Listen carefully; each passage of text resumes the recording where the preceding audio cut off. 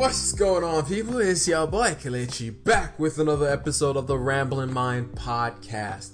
How are each and every single one of y'all doing today? I hope y'all are having a wonderful day today. We got a few things to get to. We got a few topics to hit on. We got some good news, we got some bad news, and we got some okay news that we're going to be touching on throughout today. We got some news concerning the stock market, and we got some news concerning just like really bad news. 10 million people filed for unemployment in last week, and as we talked about, this number is just going to keep going up. We got some news about the oil crisis with OPEC and OPEC Plus, basically the price war between Saudi Arabia and Russia.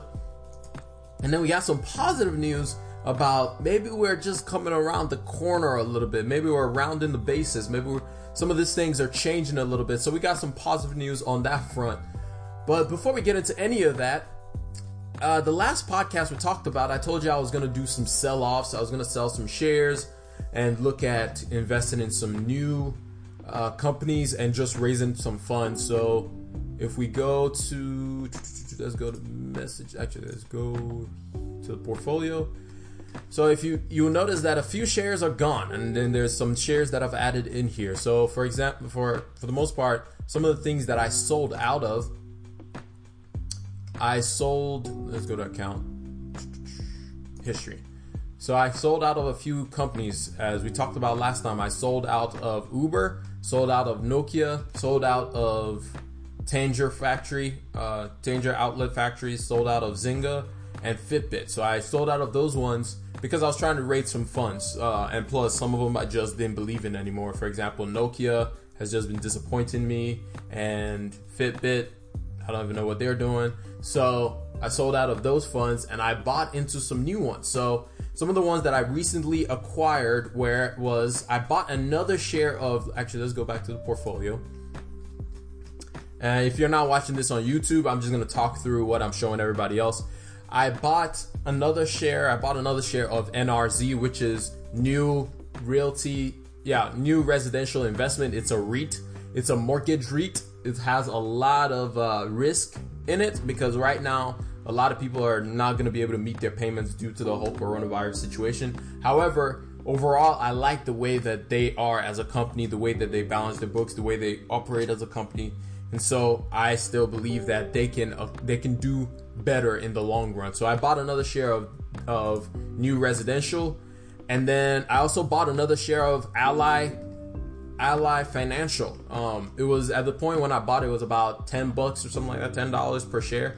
And so I bought another share of Ally, and basically just I was trying to get more into the financial side of investing and trying to get my portfolio a little bit more diversified as far as when it comes to some of the financial sectors. There's some other ones that I am keeping an eye on, like Bank of America and those kind of companies. But Ally is one that I use day to day, and it's one that I have a very hands-on knowledge of. And even though it's not been around for a long time, I think it's been around since 2015 is when it went public. But I think in that last time, it's shown its ability to grow and to develop and to have a diversified way of earning money and all that good stuff. So I bought another share of Ally, but I also made a purchase in oil. I bought a share of Shell, of Royal Dutch Shell, ticker symbol RDS.B. And so I bought that. The main reason I bought Shell was mainly because they pay a ridiculously high dividend. Now, and sometimes that's a really bad thing, but in the oil industry, that's actually a normal thing for most oil companies to pay a high dividend. But the only thing with going with a company like Shell is that over time, oil companies are not exactly going to be your, how do I put this? Are not exactly going to be the main force, the main driving factor of any industry. But Shell has shown that they are willing to change, and they are going to try and develop themselves into something else. So for right now, one of the biggest industries is oil. However, it's not going to always be that case. But I just wanted to buy into Shell at this point in time when they lost a good bunch of their value because they were about $60 something at one point, and so they've lost their value, but their value is definitely going to come up. So those are some of the moves that I've made in my portfolio. As you can see, recently it's been going up and up and up, but we'll talk about that and why. In fact, actually, you know what? I think we should talk about that now. I don't think that we are completely out of the bear market. The market started off this week with a lot of good news, a lot of really, really good news about we are maybe coming out of this whole coronavirus situation when we started out this week. And it continued throughout the week where places like New York, places like Italy, places like Spain were recording drop-ins in the rate of new cases. So I'll read an excerpt from AP News. It said that the number of new coronavirus cases is dropping in the European hotspots of Italy and Spain. And in the center of the US outbreak, New York also reported its number of daily deaths has been effectively flat for 2 days. However, this was written on, let me see, when was this? This article was written on Monday. Today, there was a completely different sentiment, but we'll talk about that in a minute. Effectively flat for 2 days. Even though the US is bracing for a surge of deaths due to COVID-19, and New York's governor said restrictions to stay in place to slow the spread, the encouraging signs were enough to launch the S&P 500 to its best day in nearly 2 weeks. And Randy Fedrick, who is the vice president of trading and derivatives at Schwab Center for Financial Research, said, "We're running on raw optimism." Maybe that's the best way to put it. The virus is not everything. It's the only thing, and nothing else really matters to the market, Fedrick told the reporter of the AP Times. So the thing is, right now, because of those good news that we're hearing, because of the news of basically there's so much positive news coming out. You have China reporting no more deaths due to coronavirus, which is amazing to hear out of China. In fact, Wuhan, the center where the COVID-19 originated, they've completely lifted all their travel restrictions. People are able to go in and out of Wuhan. People are able to get on public transportation again. However, they're still telling people, hey, just keep up social distancing, all that good stuff. But however, we're seeing like some of the lockdowns being taken away and the world kind of opening back up. And so that's all good news. We have so much good news coming out. However, the thing about that is it doesn't mean that the market, let's go back here, doesn't mean that the market is just going to continue going up. So recently, it's like people are like, oh, we're finally out of the bear market. We're finally out of the bear market. But if you remember, this happened, 2 weeks ago? When this happened where we were like, oh, we're spiked to 20% up. And then all of a sudden, boom, it started dropping again. So don't just look at it and say, hey, we're out of it. We're done with it. As a matter of fact, there was an article I was reading. I'll read out snippets from the article. So it says that, let's see, ever since the market bottomed and started moving higher, I've been working under the assumption that there will be a retest of the lows. That's largely because that's how the markets work. It sells off when a problem is first identified, rallies as the situation gets stabilized, and then falls again as the economic danger becomes clear. In other words, basically, it's just like that W pattern that I told you that I expect the market to be going through. Is basically the market will drop extremely whenever a situation first arrives. And then as things get clearer, it will go back up like we saw. It will go back up. But then it will drop again once we start getting earnings reports, once companies start actually revealing their financial situation and just how heavy the situation is, it will drop again. And then eventually it will start going back up. So right now, there's still a lot of doubt as to whether or not we're out of it. A quote from Nordea strategist Sebastian Galli, he said, there is a genuine shift from crisis to recovery. Example is New York may have plateaued. We are still very much in troubled waters, waiting for the second wave of the crisis to sink in. Household behaviors, defaults on loans, and those kind of things. So there's still the other shoe that everyone is still kind of waiting to drop. Everyone is still nervous about how exactly is this going to play out. The Bank of America strategist Carol Zhang said in her quote, in a few weeks' time, the world will still need to wrestle with the disruptions in everyday activities, supply chain hiccups, and social unrest around the world, all hurting the labor market, consumer confidence, and investor risk appetite. Pricing is such a reality means the lower for longer theme has just become lower for a lot longer. And US yields could see a new low as a result of another risk of move. So basically it's just, we had a bit of a positive news with the fact that, hey, maybe coronavirus is finally plateauing. Maybe we're finally hitting the peak. However, we had some other news later on that came out and said we probably won't see the peak of this till April 18th.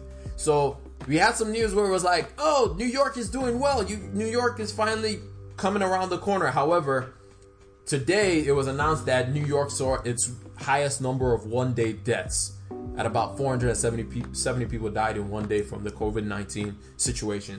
And so it's like we're seeing positive news, and then there's some other not so positive news that's affecting the market as a whole. So it's hard to tell exactly which way we are, but I don't think that we are completely out of it yet.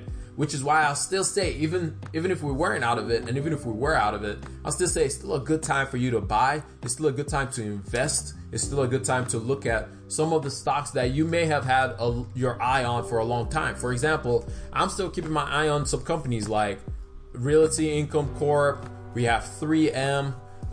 Really, the next one that I'm probably going to buy is Comcast. I just think that Comcast is a resilient, even though it's an annoying, but it's a resilient utility company, because in this day and age, internet is next to having power. Once you pay your power bill, you pay your internet bill.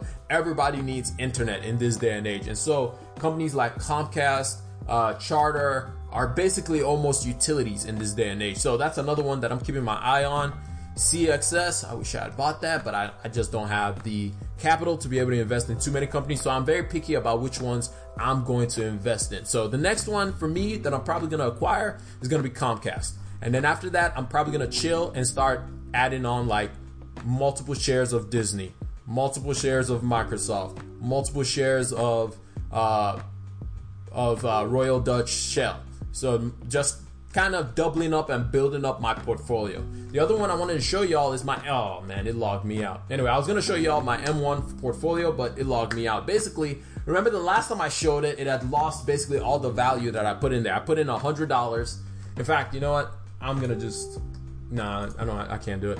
But I had put in $100, and that $100 turned to $90 like 2 days later. And then now it's up to $104. And basically that M1 portfolio is just to show you how quickly in the middle of all of this, things can change. This is why I don't make investment choices based on the short term. I look on the long term. I look down the road and say, hey, how is this stock going to perform moving on into the future? But anyway, enough about talking about the stock market. Let's get into some news things that not so great news. Some really negative news. As of last week, we had 10 million people who had filed for unemployment. I was reading an article from NPR, and they said the number of people claiming unemployment benefits totaled a staggering 6.648 million last week, doubling the previous record that we set on Thursday of the week before that. And the number is just going to keep going up and up and up. Think about it this way. That is about 6%. That's 6 million, or this 10 million that filed for unemployment, that have filed for unemployment due to this whole coronavirus situation, is about 6% of the entire US workforce. We keep breaking records in the wrong ways. We haven't broken these kind of records since 2008. And the negative thing is, in the last 2 weeks, the job gains that we've made in the last 5 years have basically all been wiped out, like basically all been removed. Those 10 million people that have filed for unemployment. So also another part of it was the official payroll report was released last week, end of last week. However, that only takes into account through mid-March. And at that point in mid-March, that was about March 16th, they said that unemployment was at 4.4%. And in February, remember, unemployment was only at 3.5%, and we were raving about how good unemployment was. About 701,000 jobs at that point in time had been lost due to this whole coronavirus situation. That number is expected to be in the millions in this month of April. It's expected to be extremely high due to everything that's going on with this coronavirus situation. However, the good news that came out of that people can kind of hold on to is most of these jobs are going to go right back once this situation settles down, once everything levels off, once companies can kind of hire back those people that they furloughed or those people that they let go, which is great. However, and here's the negative part of that, various industries who have realized that they can run their operation with a minimum workforce are going to switch over to that, and some of those jobs may not be rehired when we come out of this whole crisis. So that's like, there's the positive side of it where we're going to be able to get some jobs back. We're going to be able to get some positions back. We're going to be able to do so many different things once we come out of this. However, there's also the negative side of it that some industries is going to look completely different when we come out of this. And as we discussed last week, about 43 million people, the Fed is saying about 43 million people are probably going to file for unemployment through this whole situation. But as we talked about, it's not really affecting the market as much. Like, that negative news of unemployment being extremely high is not affecting the market as much. And the main reason it's not affecting the market is that has already been priced in. If we go and look at the last 1 week, the amount, actually, you know what? We're going to just look up the S&P 500. I think that's the best thing to use as our radar. Nope, just S&P 500, not any ETF focused on it. I just want S&P 500. S&P 500. No. So if you guys didn't know, the S&P 500 stands for Standards and Poor's. I don't know why it's called Standard and Poor's Index, which I can't find it. But anyway, basically, this is also showing S&P 500. Basically, the news hasn't really affected the stock market as to how negative things are overall, how much people are losing jobs. And the main reason for that is the fact that that's already been priced in. Investors have expected that many millions and millions of people are going to lose their jobs, which is why we saw such a major sell-off initially, and now they're slowly buying back into the market, slowly buying equity funds and equity stocks once again, and not just buying bonds and those kind of things. So they're slowly edging their way back into buying into the market, but it's still very, very much a negative news to read about how much people are losing jobs. And there was a quote that I saw reading NPR that was very important. Oxford Economics projects about 20 million people will lose their jobs in the coming weeks, and Goldman Sachs expects the economy to shrink at a rate of about 34% in the next quarter. That's unfortunate. However, like I said, there is some good news. There is some good news on the other side of the fact that maybe we are finally rounding the corner. Like, we're hearing about places like Spain and New York is finally coming around, and maybe we are seeing some of those costs plateauing. Maybe we are seeing some of these things reverse course and start going into the positive direction where people are, all our efforts, I'll say you're part of this too, the fact that you stay home, the fact that you are washing your hands and you're practicing social distances and all these things is finally taking its effect and actually helping ensure that we are not remaining in this position that we've been for such a long time. So next thing I'm going to talk about is Saudi Arabia and Russia and that price war. You know, it's been crazy, buying gas for almost $1, $1 for a gallon. It's been crazy how cheap oil has been because Saudi Arabia and Russia had been at a price war. But they finally agreed to come together and to talk. This is after Donald Trump tweeted out and said that he had a conversation with Mohammed bin Salman, aka MBS, and they spoke with Putin, and they've agreed to reduce production by about 10%.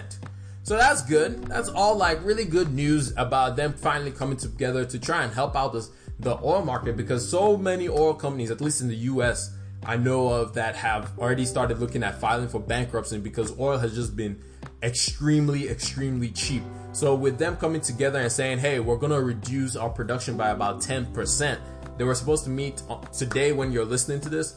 They're supposed to meet, so who knows if it's going to be delayed. They were supposed to meet on Tuesday, but for some reason they didn't go down. There was a delay, and so it's been pushed all the way to today. So maybe we'll hear some good news as that whole thing goes into discussion and all that stuff. But however, the thing about that is it doesn't even matter as much if they came to the agreement about reducing the supply of oil, because the main thing is demand is extremely low, as the International Energy Agency warned on Friday that a cut of 10 million barrels per day would not be enough to counter the huge fall in oil demand. Even with a cut, inventories will still increase by 15 million barrels per day in the second quarter. So basically, it's just simply put, we just are not going anywhere. Nobody's flying, and airlines is one of the biggest demand for oil, and nobody's flying anywhere. Nobody is driving anywhere. And so the only things that are really demanding oil, and really is natural gas, to be honest, is energy companies. Energy companies use a lot of natural gas. So oil is not having exactly a good time right now. It's not exactly a profitable industry right now, which is why they're trying to find ways to reduce the supply, because as you all know, it's simple economics, supply and demand. It's if you want to reduce prices, or if you want prices to go up, if demand is extremely high and supply is extremely low, your prices are going to be extremely high. But if demand is extremely low and you have a whole lot of supply, prices are going to be extremely low. And that's just how it works. And so right now is that simple curve is playing itself out with the oil industry. Hopefully things are going to be coming together and working out as far as the oil industry is concerned. But anyway, the last thing I have for y'all is, some of y'all may be wondering, as we talked about, hey, are we, I've said multiple times, we may be rounding the corner, we're maybe coming out on the better side of things. I've said maybe we're finally seeing the good things to happen. So the question is, how will we know when it's time for the nation to reopen? There was a study done by several health officials to kind of share what they are looking for, to say, hey, it's time for us to go back to work. It's time for us to kind of go back to life as normal, life as we know it, life as we expect it to be. So there were 4 main things that they talked about that would be signs to say, hey, now we can start slowly going back to work, slowly opening up the country back up, slowly opening up the economy back up. The first thing is hospitals in the state must be able to treat all patients requiring hospitalizations without resorting to crisis standards of care.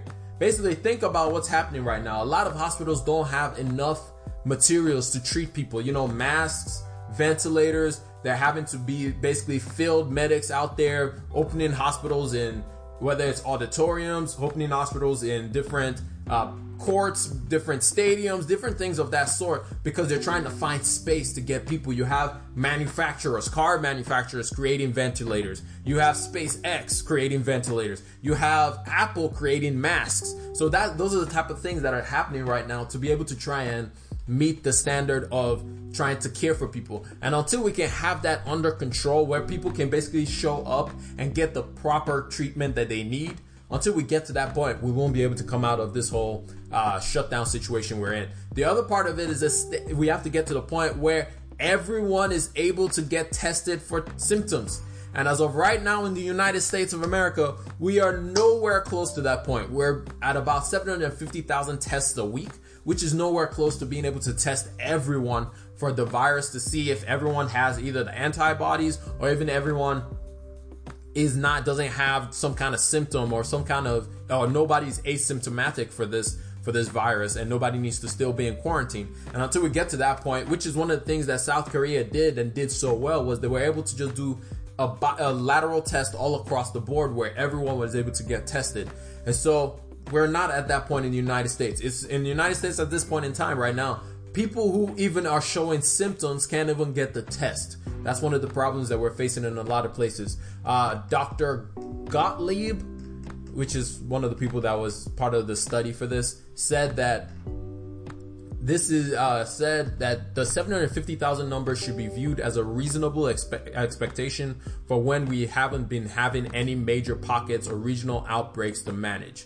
If more testing to help contain outbreaks and potential outbreaks is needed, which seems very plausible, especially early on, the number would need to be significantly larger. We'll also have to do some surveillance of people without symptoms, especially in higher risk settings. Think about big cities, New York, LA, Atlanta, your big cities, Seattle, those kind of cities where people are condensed and there's a lot of people in those areas. The next thing that needs to happen is we have to be able to monitor and contain confirmed cases and who all they're coming in contact with. In other words, we have to be able to find a way to track people essentially and say who have they come in contact with, so we can get those people tested as well. We have some countries that have relied on cell phone tracking to use for data. I mean, I've even heard of Google allowing their tracking and your location history to be used by the government, so they can see who all have we been coming in contact with who may have this virus, and how are we spreading it around. And until we're able to do that, we're not going to be going anywhere. And then the last thing is there must be a sustained reduction in cases for at least 14 days. And the reason it's 14 days is because it can take up to 2 weeks for symptoms to emerge. Any infection that has already happened can take that long to appear. And so until we get to the point where for a consistent 14-day period, nobody is getting any new cases, nobody is having any kind of issues or situations where they're kind of relapsing or anything like that, which that's another fear that nobody's really talked about, is the fact that it is very possible that, so far it hasn't been the case, but it is very possible for somebody to recontract the disease, and that's something that they are watching out for as well. So those are the 4 things. Again, I'll just review the 4 things that have been stated that we need. First of all, we need hospitals to be able to treat all patients without any kind of crisis standards. We have to be able to test everyone who has symptoms. First of all, at least test everyone who has symptoms. And then we have to be able to conduct and monitor confirmed cases and all the places that they come in contact with. And then we have to have a reduction in cases for at least 14 days. So when we get to that point, when we are able to get to the point where we know, hey, we are making progress, all these criterias, and then the world will be able to open back up. We'll be able to go back outside, and everyone who likes to be outside and everyone who likes to be social can go back to being social. I'm not in that world. I'm very much not the most social person. I'd rather stay home than be around a whole lot of people all the time. But that's just me. Everybody else is different. But yeah, so these are the things that we have to meet to be able to meet that criteria. But anyway, I hope y'all learned 1 or 2 things throughout this whole thing. I hope y'all caught a message or 2 throughout this rundown of information about the whole coronavirus situation. And I hope y'all are keeping your head up. I hope y'all are focusing on the fact that we will get out of this. Yes, it's tough right now, but we will definitely get out of this. And y'all just keep washing your hands, keep staying safe. And I'm going to do a quick review of everything that we talked about. We started off with the fact that we had over 10 million people file for unemployment, and it's just, I mean, we're breaking all kinds of records in the negative ways. We talked about the fact that Russia and Saudi Arabia finally decided to be like grown men and come to the table and have a discussion about what to do about the oil crisis. We talked about how we might just be rounding the corner. We might just be coming around the corner, and how the stock market responded to that positive news. And then we talked about, even though that news is positive, it doesn't mean that we are out of troubled waters completely. Just be mindful, be careful. We may be coming out of this, but we're not completely out of this just yet. And then finally, we talked about the 4 things that we have to meet in order for us to say, hey, we can finally come out of this. Hey, we're free to come out and go outside and play again, and go to work and sit in an office and not work from home. Yeah. But anyway, that's all I got for y'all today. I hope y'all learned a thing or 2, like I said before. And I hope y'all are keeping your head up. Focus on the light at the end of the tunnel. It may be hard, but there is hope that there's always a better tomorrow. But anyway, I'm going to catch y'all on the next one. God bless each and every single one of y'all. And wash your hands. Peace.